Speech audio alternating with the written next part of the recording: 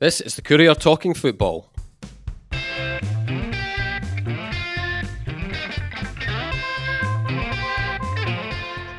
I'm Eric Nicholson, and with me this week are Jim Spence and Ian Roach. Well, I can't see them, but I can sense the excitement levels in the Roach and Spence households are going through the roof at the moment. We're getting close to the big kick-off. Ian, I know you don't like to call it a Tayside derby, but what the heck, we'll call it a Tayside derby because, well, both in Tayside and it's close enough to a derby for me. But anyway, I know that you're a pedant in these things, but it's a big local game for us. It's the first game of the season. It's been a long wait. It's Dundee United against St Johnstone. Ian, I guess we best look at the pre-season form and judge it as best we can, even though none of us have actually seen a ball kicked ourselves. But United first up. They've had 4 games. Lost to Motherwell 1-0 in the first one, drew with Livy 0-0, beat a Rangers 11, which I think is pretty much a sort of younger team, 4-1, and then in probably the one we can read the most into, I would suggest, drew 1-1 with Kilmarnock. What have you made of it all, Ian? Well, first and foremost, United are happy, I think, that they played Premiership teams. For a side coming up from the Championship to have 4 games against fellow top flight clubs, I know we put the proviso in that Rangers was a reserve team, but it'll still be full of good players, and it was a good win for United against them through at Murray Park there. So, no, United are happy with that. I can't say myself that I'm so happy because it's a strange situation that you're going to be starting a season covering it, and we haven't seen any of the teams. We haven't really spoken to the managers kind of face to face, that kind of thing. So it's a strange situation. To not normally, as you know, Eric, I mean, we've both done it, gone away on pre-season trips, and you get extensive interviews with players. You know them inside out. But I think United, for all the turmoil that there's been this summer, if you speak to a player as I did just the other day there, they're telling you that they're quite happy with the pre-season and how it's gone. They obviously had Robbie Neilson going and Mickey Mellon coming in there. So there's been that disruption. There's been the whole thing with Hearts. I mean, that's within one sentence. That's a whole podcast, isn't it? The whole thing. So it's been very tumultuous. But the bottom line is, I think the players are fit and they're ready to go, and they're looking forward to being a Premiership side on Saturday.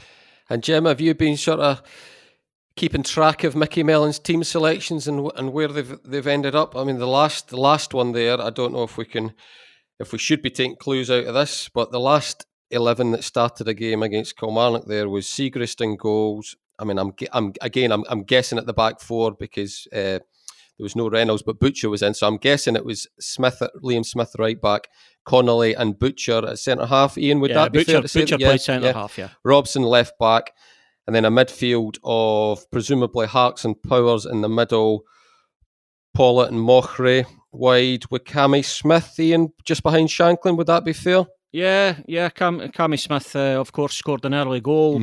He was right up front there. He got a knock on a pass from Shanklin and finished really well. So yeah, I mean, I'll pass back to Jim because So Jim, yeah, what did you make of that? What did you make of that lineup? Can you see something similar against St Johnstone? Yeah, I mean, I think that it's been very much a kind of a quick learning experience for Mickey Mellon, having a look, assessing the guys on the training ground, both at North End Park and then back to St Andrews to see what he's got, and into these friendlies against good opposition, Premiership opposition, and I'm intrigued. I mean, there hasn't been massive squad turnover. That's the first thing. So pretty much as you were at United, interested to see the likes of young Chris Mochrie, who I think many people have got very high hopes for. Cammy Smith too with the goal. I mean, I think generally speaking, United very much on the same lines. The acid test now is although I'm the same, as Ian, I think those were all good results. I'm never entirely sure what friendlies tell you. It's kind of like training. The object of training is to get yourself up to top speed, then keep yourself ticking along, and then into these friendlies is just to see how much kind of the heart and the lungs are working at full capacity against opposition who should be, because they've been playing the Premiership for some years, who should be that touch smarter, quicker and sharper than you in terms of movement mentally and physically. So on the face of it, it looks as though United have had a very decent pre-season, but now the real action starts against a side who have mastered the art of being in the Premiership and succeeding. And Ian, what did you make of was this the first time that to our knowledge, that he's tried Butcher at centre half? And Reynolds has certainly played a fair bit of the games, hasn't he? Yeah, I mean, Reynolds has got an injury, which we're told won't rule him out on Saturday. He'll be available for Saturday, so we'll see. I think it would have helped. It would have helped Mickey Mellon to see Butcher in centre half. But anybody who's been watching United the last year or so will know that Butcher's an excellent centre half, and at times he looks the best at the club. That's not being, down on any of the other players. He just plays very well there. So it enabled the manager to see Butcher play there. But I imagine that Reynolds will come back in as we do think that he's fit. The rest of the team kind of picks itself, I think. So we'll see how he uses the players. We've got, of course, Luke Bolton coming in, so that'll be an interesting one. See if he goes straight in. I don't think he will. I think he'll be one of the substitutes. So we'll see how that goes.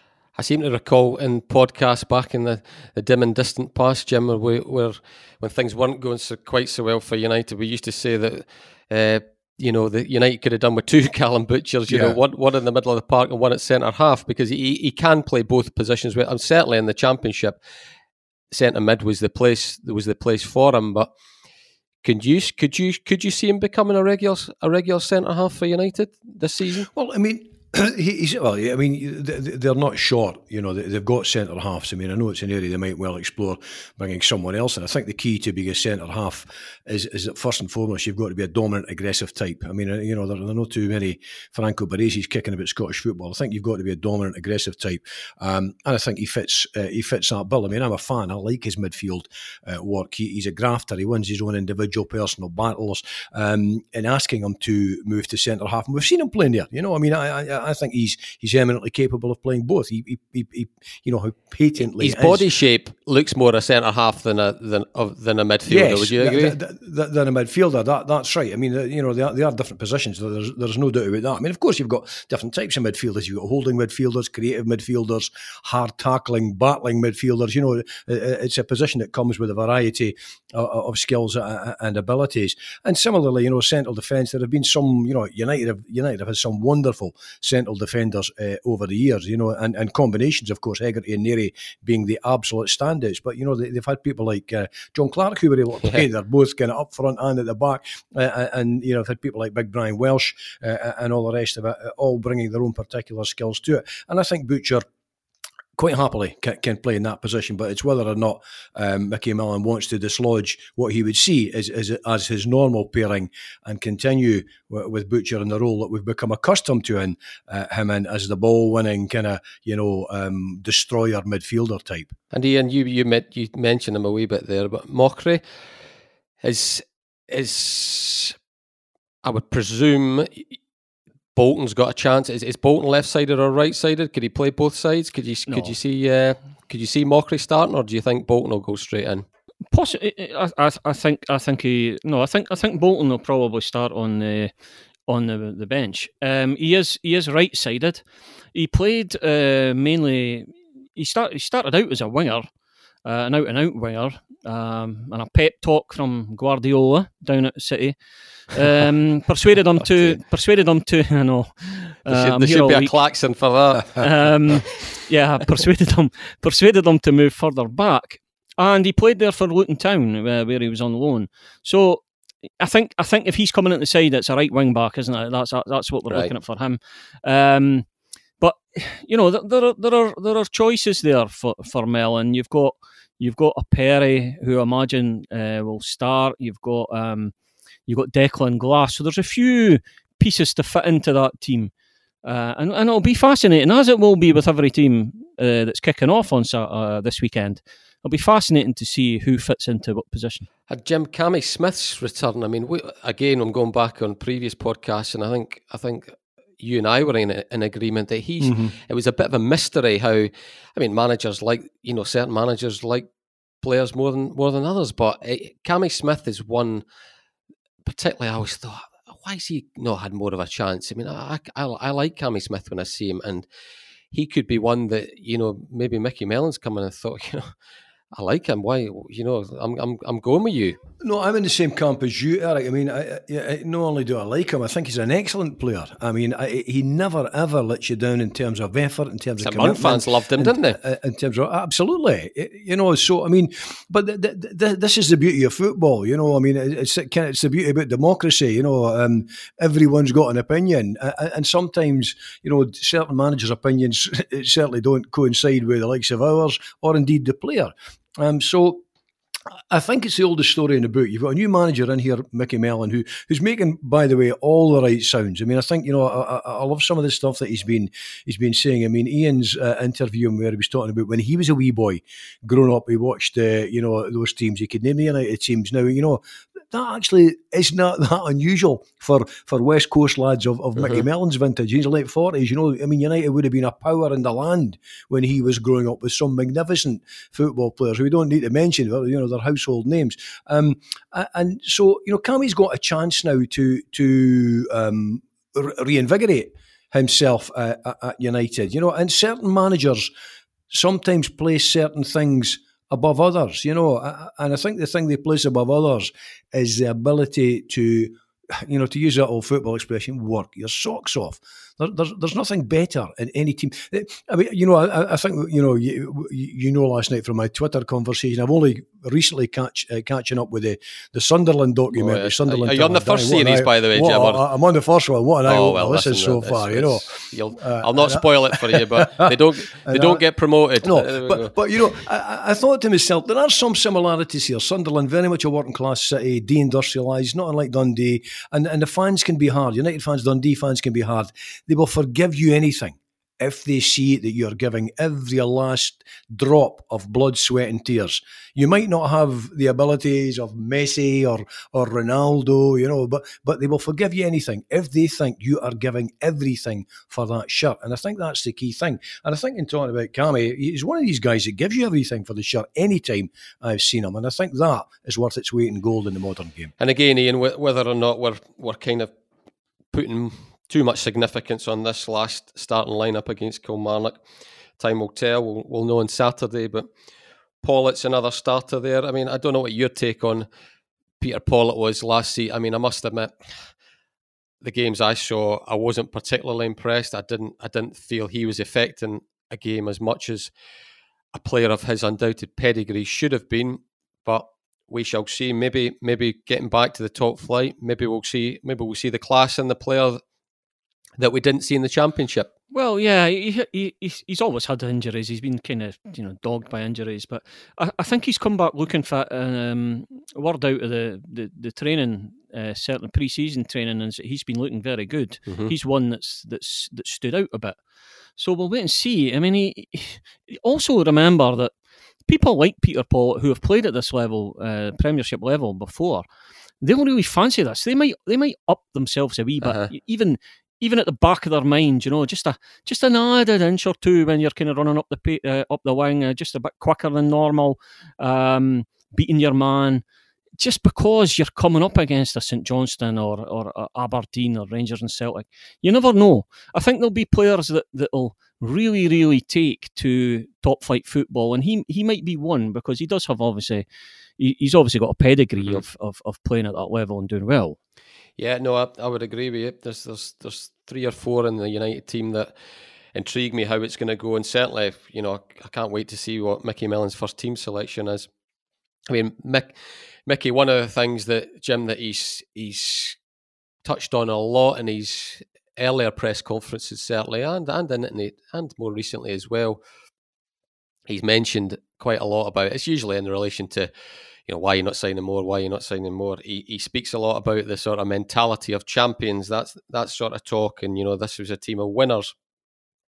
Is that, and he's strictly true, of course, because they won the league by a good distance. Mm-hmm. But we do have to go a fair way back until you kind of get the form of champions, if I could phrase it like that, because United's 2020 was by no means stellar, was it? The run that broke the back of that league was in 2019, and I think correct me if I'm wrong, but the stat was that there were 9 games and 1 victory in the sort of last few months of the campaign as it was. So, is that when we start? I know it's 5 months without football; they're all the same, but do they have it all to prove again, Jim? Well, they've got more to prove, Eric. I mean, they were off the boil. I mean, I think that's what you're saying, and there's no doubt about it. The statistics prove that they were off the boil. And who knows? This is the great debate, of course, about the way. I mean, they had the League One. That's the thing. There could have been a lot. That could have been down to. That's right. And I wrote that myself. Although, let's be honest. I mean, that was not with mathematical precision. It was still possible, highly, highly unlikely, that they were going to blow it, but they were undoubtedly into it was almost a slump. They were in a bit of a comfort zone as well.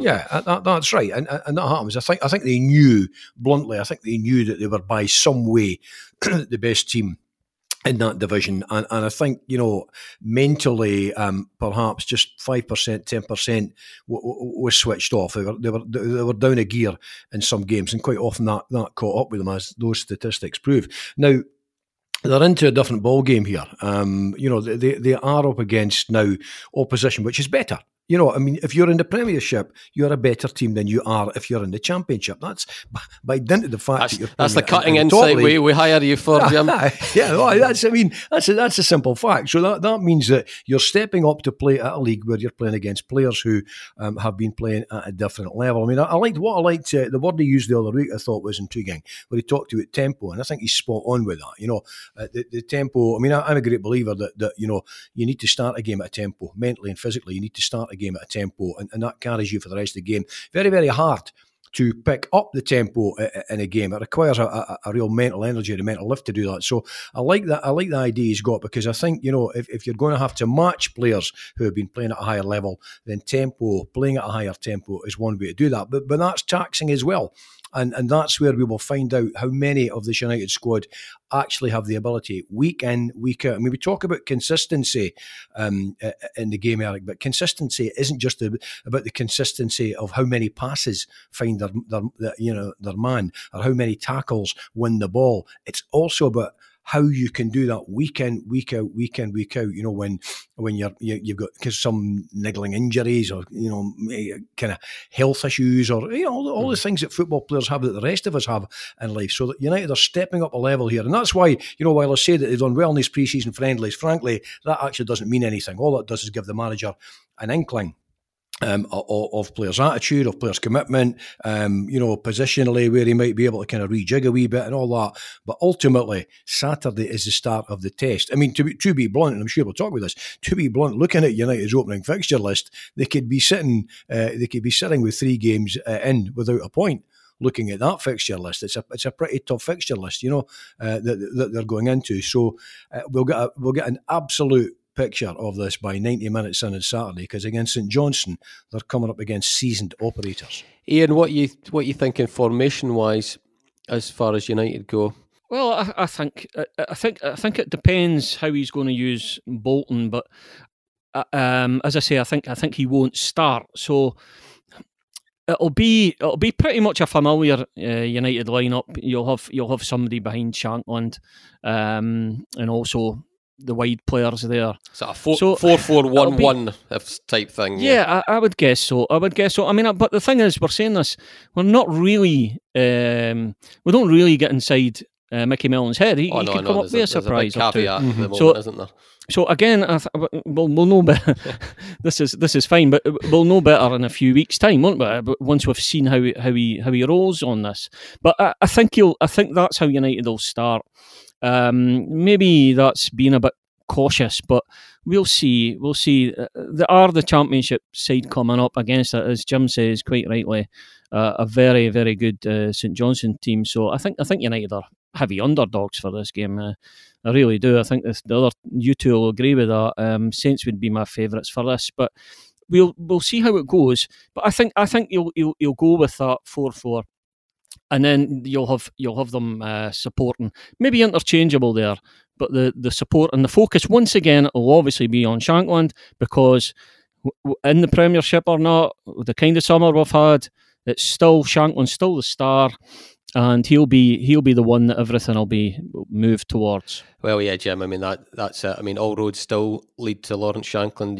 You could have brought any manager in out the ones that were interviewed and the ones that were linked and the ones that weren't linked. The game plan is best when they're going forward is get the ball into him in the box. Yeah, he's the striker par excellence. Yeah, I've done his team talk. I mean, he's the striker par excellence. I mean, what you've got to do is give him the ball. I mean, like all strikers, he needs the ball before he can score a goal. There's another highly paid insight, Eric. You're knocking out of the park, Jim. You're knocking out of the park. The thing is with Shankland is he's got quick feet. He very often hits a shot with hardly any backlift in it, whereas most players getting a shot away, you'd see the leg coming back much, much further. Quite often he strikes the ball with limited backlift, very little backlift, still gets either sufficient power through it or sufficient angle through the shot or whatever. He just has that eye for goal. That's the key thing about him. And his strike rate in terms of I'm open to persuasion on the modern analytics of the game. It can be useful. It can sometimes blind us with science. But I'd be interested to see in terms of goals scored versus chances created and chances which should have been goals, as quite often modern analysts will debate until the early hours of the morning. The key thing for Shankland is his record speaks for itself. He's a goal scorer, both inside the box mainly, but also outside the box as well. Quick in the turn, gets his shot away quickly, and just has a terrific positional and striking sense of play. So all roads will lead through him, but it'll not be a one-man effort by any manner of means. And the caveat, we come back to this caveat, they're stepping up a weight division, if you want. So when you're trying to supply them, remember that in going to supply, the tackle comes in quicker, you're shot down quicker, you find you've got less room than you had last season to supply Shankland with the ball. Those are the things that the United squad will have to get used to, because they are stepping up a weight division. Yeah, I think, Ian, as the game develops from a United point of view, if we start to see Lawrence Shankland dropping deeper and deeper to get involved in the play and find the ball, I think then the heavier the favourite Saints become, isn't it? Yeah, and Saints will obviously know that. That'll be how they'll approach it. It'll be a priority for them. I mean, they'll always, Callum Davidson, he'll have his own priorities. He'll be going into this saying, no, it's about how we play, and it will be that. But they'll also have an eye on dealing with Shankland, because he is United's prize asset. And Jim's right about that. It'll be extremely, extremely interesting to see if the balls are getting through to him, the passes are getting through to Shankland, and United are looking fine. If it's getting stopped, if they're getting closed down, you've got a difficulty. Then you're on to plan B, aren't you? Yeah. Well, Saints, I don't think any of us would have expected by the time these two teams played that Saints would have made more signings than United. But there you go. I know one of them was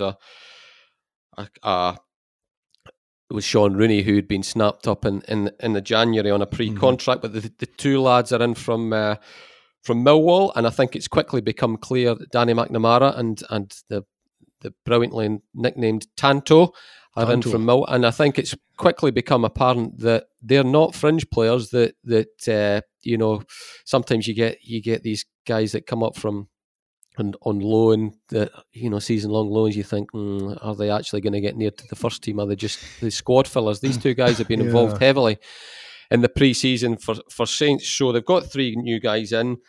But Jim, they've only had the 2 games. Now that wasn't through their fault. I think originally they maybe even planned to play United before the fixture list came out, but that had to be quickly knocked on the head. And then of course there was the COVID scare with St Mirren, so that robbed them of one. Callum's saying that he doesn't feel they're undercooked.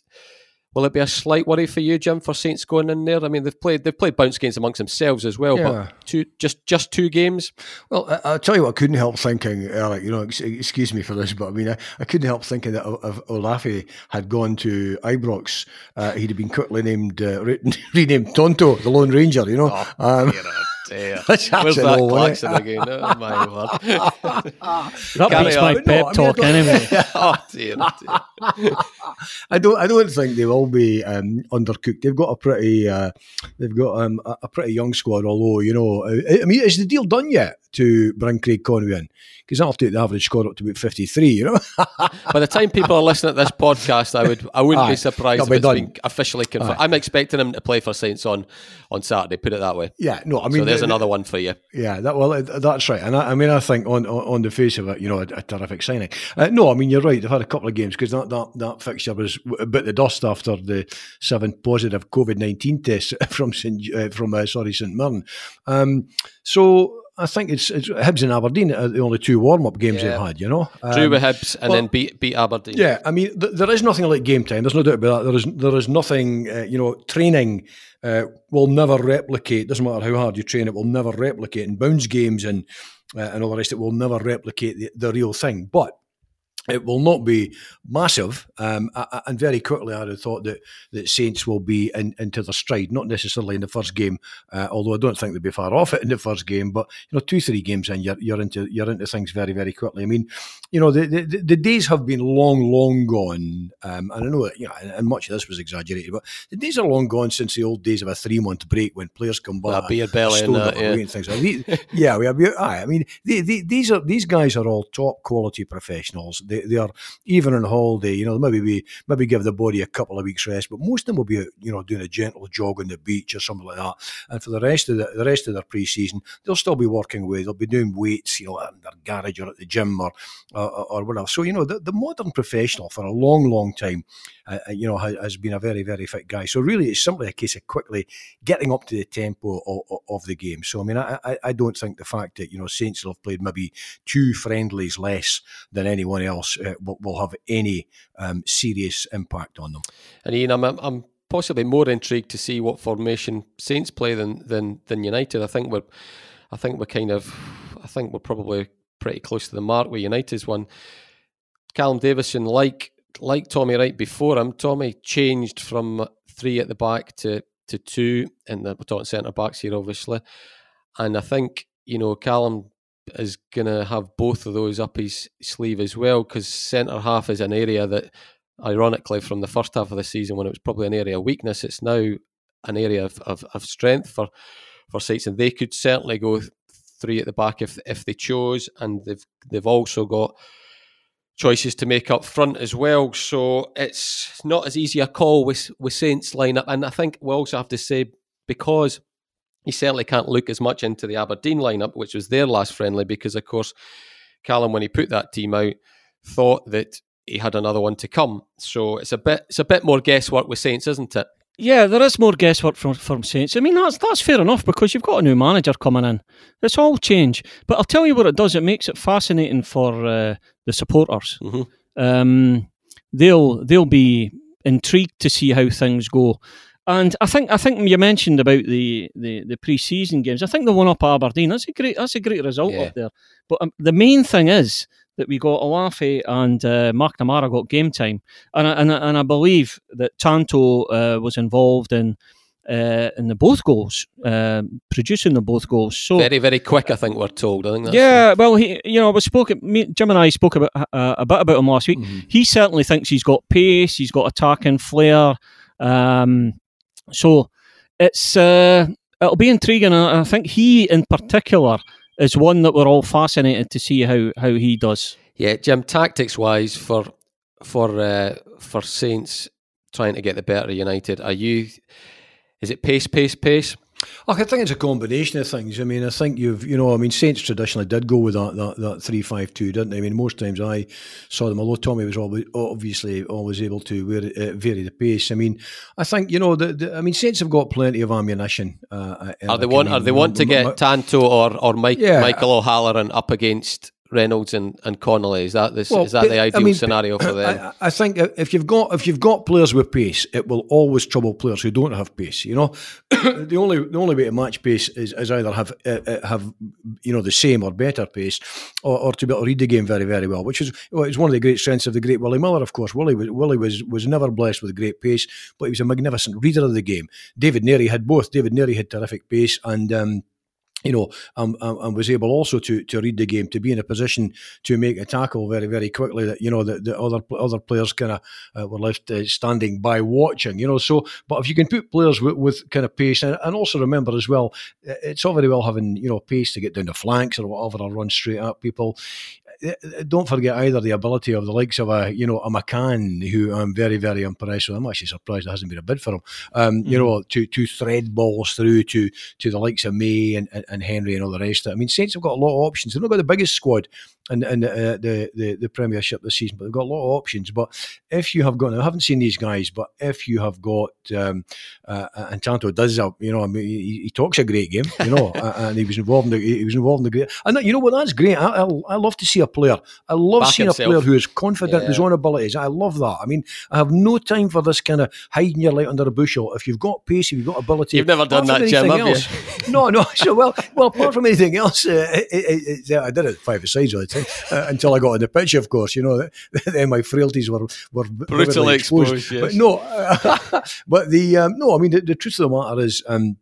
It plants seeds of doubt in your opponent's mind. The other great thing is if you've got pace, once you've skinned an opponent the first 2 or 3 times while he's trying to get to figure out how to deal with you, then you've really set his imagination running riot. So, I love pace in the game, and we can all think back. I think Ian and I touched on this last week. We talked about the great Ralph Millen at United. There have been people in the game that we watched over the years that have pace to burn. It's a frightening thing when you can leave your opponent dead over the first 2 or 3 yards, because then there's no recovery, particularly in the final third. If you can get away kind of 15 yards over the halfway line, if you can leave someone dead, then you've taken him out of the game. And quite often actually, if they've doubled up and you've taken 2 of them out of the game, so pace, if the pace is there, as I've read, haven't seen it yet, but if the pace is there as we believe it is, then it's a fantastic addition to Saints squad. Well, it's certainly there with O'Halloran, Ian, isn't it? We know all about him for sure. Yeah. I do think it's kind of ironic that we're coming in this game now, and possibly you could make a case for Mickey Mellon finding it harder to second guess what Saints are going to do than vice versa. But I think that might be a fair point. I think it is a fair point. Yeah, it is. I think the truth is we've got two. It's a fascinating situation because we've got 2 clubs, 2 new managers, some new players. You've got a St Johnstone side who I think will come to Tannadice quite confident, quite rightly so, because they've got the years and years and years in the Premiership behind them. I think they'll carry that with them. You've got United coming up now. They are champions. They'll be full of enthusiasm and full of really relish in this game. But United have got to find their feet in the league. And I do think it's a very, very challenging fixture for United. And I think, as I said, I think Saints will be confident about getting a victory. Jim, the no fans factor. I think if we're, it seems like a long time ago now that certainly that the Bundesliga got going again. Then the English Premier League, and I think word from down south in particular was that it took a wee while. There was a lot of cagey games at the start, and the no fans factor suited the ball players because you're the guys that like to go in hard in a 50-50 or even a 40-60. They would respond to the sort of roar of the fans after one went in and all that sort of thing, and that has become less of an art form, or it's been diluted a bit, with the no fans. So that adds an element into it, doesn't it? There are guys who probably look better. You all know there's training ground players. I'm not saying they'll be in St Johnstone or Dundee United's team, but there'll be players who will respond better to not having fans on their back, perhaps. It's a different dynamic, Eric. I mean, there can be no doubt that it's a different dynamic. It's all very well saying players are professionals and all the rest of it, and they'll play in whichever environment they are sent out to play in, but it's undoubtedly a different dynamic. Some players handle a crowd being on their back better than others. For some players, it's water off a duck's back. They ignore it. They manage to shut it out.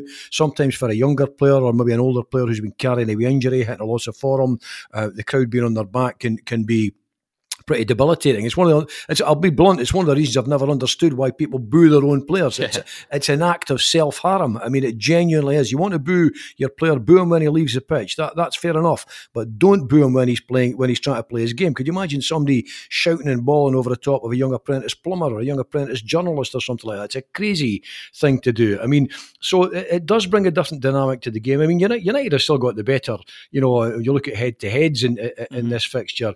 75-1 to 60 wins for Saints, but in recent times, that's gone over a long period of time when United would have been in their great European pomp and all the rest of it. In recent times, Saints have done very, very well in this. They are the preeminent Tayside side. There is simply no getting away from that. There's no point in arguing the toss about are they as big a team as Dundee? Are they as big a club as Dundee United? No, Dundee United are the biggest of the three senior clubs in the area in terms of support and all the rest of it. We know that. But Saints have been run brilliantly.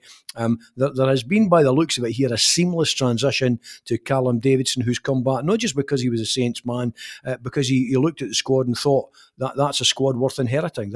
This, my first kind of job as a manager, this is a good squad to make my mark in the game with, So, I mean, I think Ian said earlier on, I'm the same as Ian. I mean, to me, Saints go into this pretty much red-hot favourites because they have the pedigree, but it's difficult to take. We're working on that basis on how much we know about the respective squads, and neither squad has changed enormously, but there might be subtle changes. The two lads from Millwall, for one thing, United's addition, Bolton from City, Conway going back to Conway as well, of course. I'm kind of working on the basis that having been in this game a long time and seen deals fall at the last minute, but I'll trust you, Saints inside out on this one. If Conway's signed, what a good signing that is. I mean, a year's contract, Craig Conway, 35. It's nothing. Honestly, in the modern game, I hate that. I cannot stand that kind of. He's over 30. Right, he's nearly 2 years younger than Chris Burke. Yeah, absolutely. Which, and who has been excellent with Kilmarnock. Absolutely. I mean, I don't know. I'm pretty sure I said either on this podcast or somewhere else that I remember vividly, and I'm kind of, going back a year or 19 now, but I remember vividly watching Willie Bud Johnson when he was playing for Hearts, the reserves one night at Tannadice, knocking a ball past the fullback and just going. And it was, is that a bird? Is it a plane? He had lost none of his pace. He was still a flying machine. And Conway's got a great head on him as well. He's an intelligent player. He's a top professional. I think it's a terrific signing, So I mean, the two squads, we know most of them, but there are some elements in there. And of course, we've seen Conway on TV, but he's been away from Dundee United for a long, long time. But if he retains anything like the ability he had when he left Tannadice, what a good signing, So it's a fascinating game. Saints go into it favourites. I don't think there's any doubt about that. But we'll very quickly see how the two managers match up. How can they change things quickly? If, for instance, Saints have too much pace against United on the right or the left flank or whatever, how quickly will Mickey Mellon see that, adjust his line-up to suit tactically, and vice versa? I mean, it's a fascinating game. And just a wee side issue on Conway, Eric. It's a pity that there aren't fans. For many reasons. Well, he was a favourite, wasn't he? One of them would have been United fans welcoming Craig back to Tannadice because, Scottish Cup winning legend really there. Man of the match, wasn't he? He was a star of the final against Ross County, so he would have got a great reception. He's still very, very well thought of in these parts, yeah.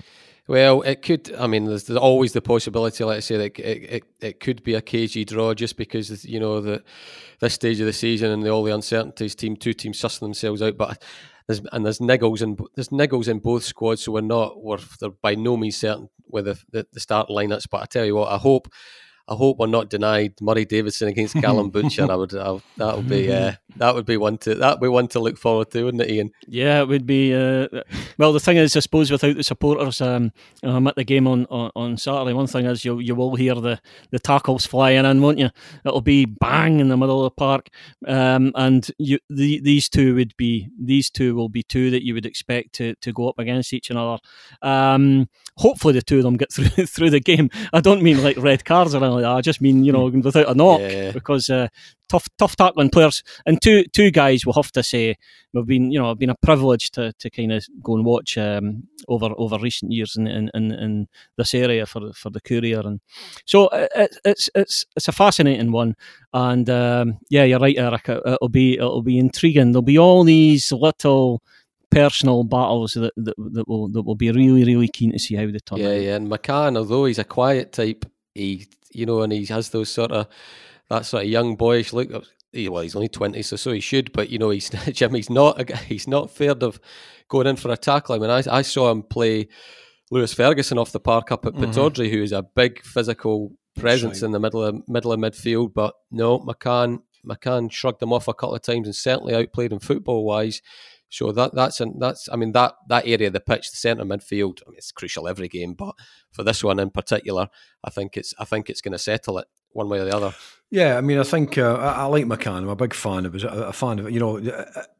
Every now and again a player comes along, the very first time you see him you think, that boy's a player, Funnily enough, I thought that some people mocked me when I suggested that with big Lyndon Dykes. Very first time I saw him, I thought, here we go. He'll go somewhere. You didn't mention that in the podcast. I'm not giving you that. No, I didn't get around to it. Listen, you can't write the history of the world in 55 minutes, Interestingly, I was once in to see Luggy at dinner time at Tannadice, and I said to him, "Hey, listen, there's a guy at Wraith Rovers you want to have a good look at, Tony Rugia, he's looked at him, he's not up to it, that's right, I remember that, Jim. And I remember Logie no fancy him, it was incredible. Sometimes you see the game entirely different from each other, but no, McCann, smashing player. I think the midfield, the creative battle, the winning of the tackles battle, but then the distribution battle, I think that's the key. It's one thing winning balls, winning the midfield battle in terms of, winning the ball, winning the crunch tackles and the physical battle, Eric. It's another thing entirely with then what you do with the ball. And I think, obviously what you want to do with the ball is you want to supply Shankland for United, and Saints want to supply whatever their front two is, whether it's May and Kane, I think that's the key thing. So, the midfield battle is great, but it's a twofold strategy. You've got to win the ball, and then you've actually got to use it effectively. Moving beyond the game itself, I think there's a lot of guesswork about, and I think there's a lot of imponderables about the first game. But the season as a whole, Ian, where do you see United's expectations, and where do you see them finishing roughly? Well, I think United's own expectations are greater than mine are for them. I would be happy if they're just kind of top of the bottom six. So out of clear of a relegation battle. Yeah, away from relegation as soon as possible. Because I just think that you need to find your feet in a division. It's been a few years now that they haven't been there. We know United's got all the pedigree and all the history, as Jim says. Probably the bigger club in the area, but they've still got to take it step by step. And I think that the sounds that have been coming out of United is, well, maybe we can get in the top six. And why not try for that? Absolutely. And if they start well, then you go on from that. But I think a nice, satisfactory 7th or 8th or something like that. Decent finish would be, around about 7th Jim, or 8th. I mean, do you think is that realistic? And, is anything above it realistic? Well, as opposed to top of the bottom six, I'd prefer if they were bottom of the top six, being a local, I'd prefer they won the league. But it's not going to happen. And I suspect that Ian's probably right. I mean, to take that kind of, it's not even a cautious approach or an incautious approach. It's simply a matter of probable kind of reality. I mean, you can look at that league already and you say, well, you pretty much know what's going to happen. You pretty much know that Celtic are going to win it. Rangers are probably going to be second. Aberdeen, maybe Hibs are going to battle for third and fourth respectively, whatever, Gets tougher outside of that, but St Johnstone, Motherwell look to me like probably, their top six material. For United, the key thing is to beat the sides round about that are also experienced campaigners, the Akes, the Livies, the Killys, teams like that, So realistically, I mean, I hate to see it because I don't like kind of minimalist talk, but surviving in the Premiership for the first season is the key thing, and I think crucially avoiding the playoffs. Great if they can make the top 6. I suspect it might be a bridge too far. I suspect it might not have been had COVID and all the rest of it not kicked in, because I think the signings they'd expected to get. Yeah, I think the purse strings have been kind of reined in a wee bit. I'm pretty sure that Big Tony, the sporting director, would have liked to maybe have added even further to the squad. And I'm sure that Mickey Mellon, I never known a manager didn't want a bigger squad than a smaller one, and similarly, the owner, Mark Ogren, has put a packet into the club. He's invested very, very heavily, so I'm sure that had COVID not kicked in, we might have seen a wee bit more investment. That said, just about every club seems to be in the same boat. I know the transfer window's open for a while yet, but it's difficult to see where money comes from anywhere. So there might be additions and loans and all the rest of it, but I don't see a huge amount of business being done by clubs in and around the kind of position that United are in. So, I think a 7th or an 8th finish would probably satisfy most people, making sure they could then build for the seasons ahead and staying in the top league, which is where they need to be. And Ian, out with these parts, you always around about this time of year, you'll always see some people predicting Saints this will be the year that they either go down or they get involved seriously in a relegation struggle. I mean, I don't know what I've seen it again and from different sources. I don't know what people are basing that on. You the same, Ian? I think they can aim for top 6 again. Oh yeah, absolutely. I think that's realistic for St Johnstone. I think St Johnstone are in a good place. No, I think there's no danger. If anybody's predicting that they'll be down in the bottom 2 or something, I just, it's like you, I don't know what they're basing it on. Certainly not what's happened in the past. Now, there have been periods when Saints have been down struggling, but then Tommy Wright used to come out and say, well, we've been here before, we'll get out of this. And actually you believed them. And the reason you believed them is because they always did it. I suppose maybe there's the unknown of Callum Davison being a rookie manager. No, I don't think it weakens them. I don't think it weakens them to that extent. It really doesn't. There are 4, 5, 6 teams I think that Saints could easily finish above. I think they're in good shape. So no, I just don't get that. I think there's no reason for people to be pessimistic at all. Well, before we wrap up, guys, I mean, that's comprehensive on the Saints against United, sorry, rather United against Saints at the weekend. We have a fixture list as well for the Championship. And surprise, Hearts against Dundee. But I think the bigger story for Dundee, I mean, that's obviously the headline fixture. But dear, oh dear, I mean, they've got, obviously, because it's this lopsided fixture list with the three games against each other. Dundee have got to go to Hearts twice, Ayr twice, and Inverness twice. That seems pretty brutal to me, Jim. Well, not only is it brutal, Eric, in terms of conceding. Well, you're going to talk money wise, aren't you? Get two gates. Two gates. They're losing kind of chunk of two. Well, of course, that's assuming the Hearts fans were going to travel, because we know there's talk of boycott and all the rest of it. But the truth of the matter is, I think it's it just, I mean, this is the danger of having this lopsided season. That some clubs are going to come out of this really badly, and by the looks of it, Dundee are one of the ones that are going to be badly affected. I mean, as it is, it's going to be tough enough with Hearts, who will probably have the kind of money that nobody else can look at competing with their squad. Dunfermline are building a very, very good squad. Inverness, once again, will be a very tough act to beat. And Dundee find themselves in this lopsided situation where they're ceding not only home advantage in several occasions, being away from Dens for 2 of the games, they're also missing out on valuable home revenue. So in terms of kind of just money coming through the gates and sponsorship opportunities and all the rest of it, and commercial tables being sold in the hospitality and all the rest of it. I mean, it's a real bitter blow for Dundee. Put it this way, and I don't think Neil Doncaster drew up the fixture list because it's been quite good for Hearts, I think. So, and tough for Dundee. Do you agree? Well, if you like a conspiracy theory, then I don't think can't beat that. I don't think it could have been any worse for Dundee, to be honest. I mean, it's just absolutely dreadful. You've got Hearts at the start, and as we know, with this tighter season, fewer games, how you start the campaign is going to be absolutely crucial. You don't want to be points behind any teams, playing catch up, challengers. Yeah, I mean, you don't want to be playing catch up at all. So I mean, it's a real nightmare. And Jim's right to mention money, by the way, because as we know, covering Dundee this summer, finances have been right to the fore there, and hospitality for a home game against Hearts would be enormous income for Dundee, and unfortunately going to lose one of them. So it really couldn't be. It's absolutely terrible for them, and we all kind of had a wee wry smile when we saw what the first game was, because you could almost predict that was what it was going to be.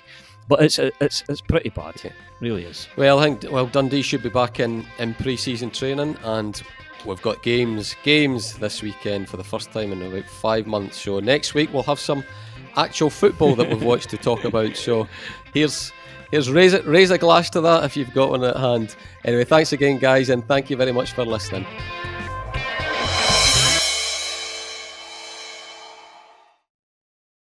If you like the podcast, we'd be grateful if you tell your pals about it, or even better, leave a review or a simple rating on iTunes or wherever you find your podcasts. All that really helps people to find Talking Football, and that means a lot to us. Don't forget to pick up your copy of The Courier Monday to Saturday, or go to thecourier.co.uk/subscribe to find out how to get our award-winning sport, business and local journalism across Tayside and Fife in the way that's right for you. The Courier. Local matters.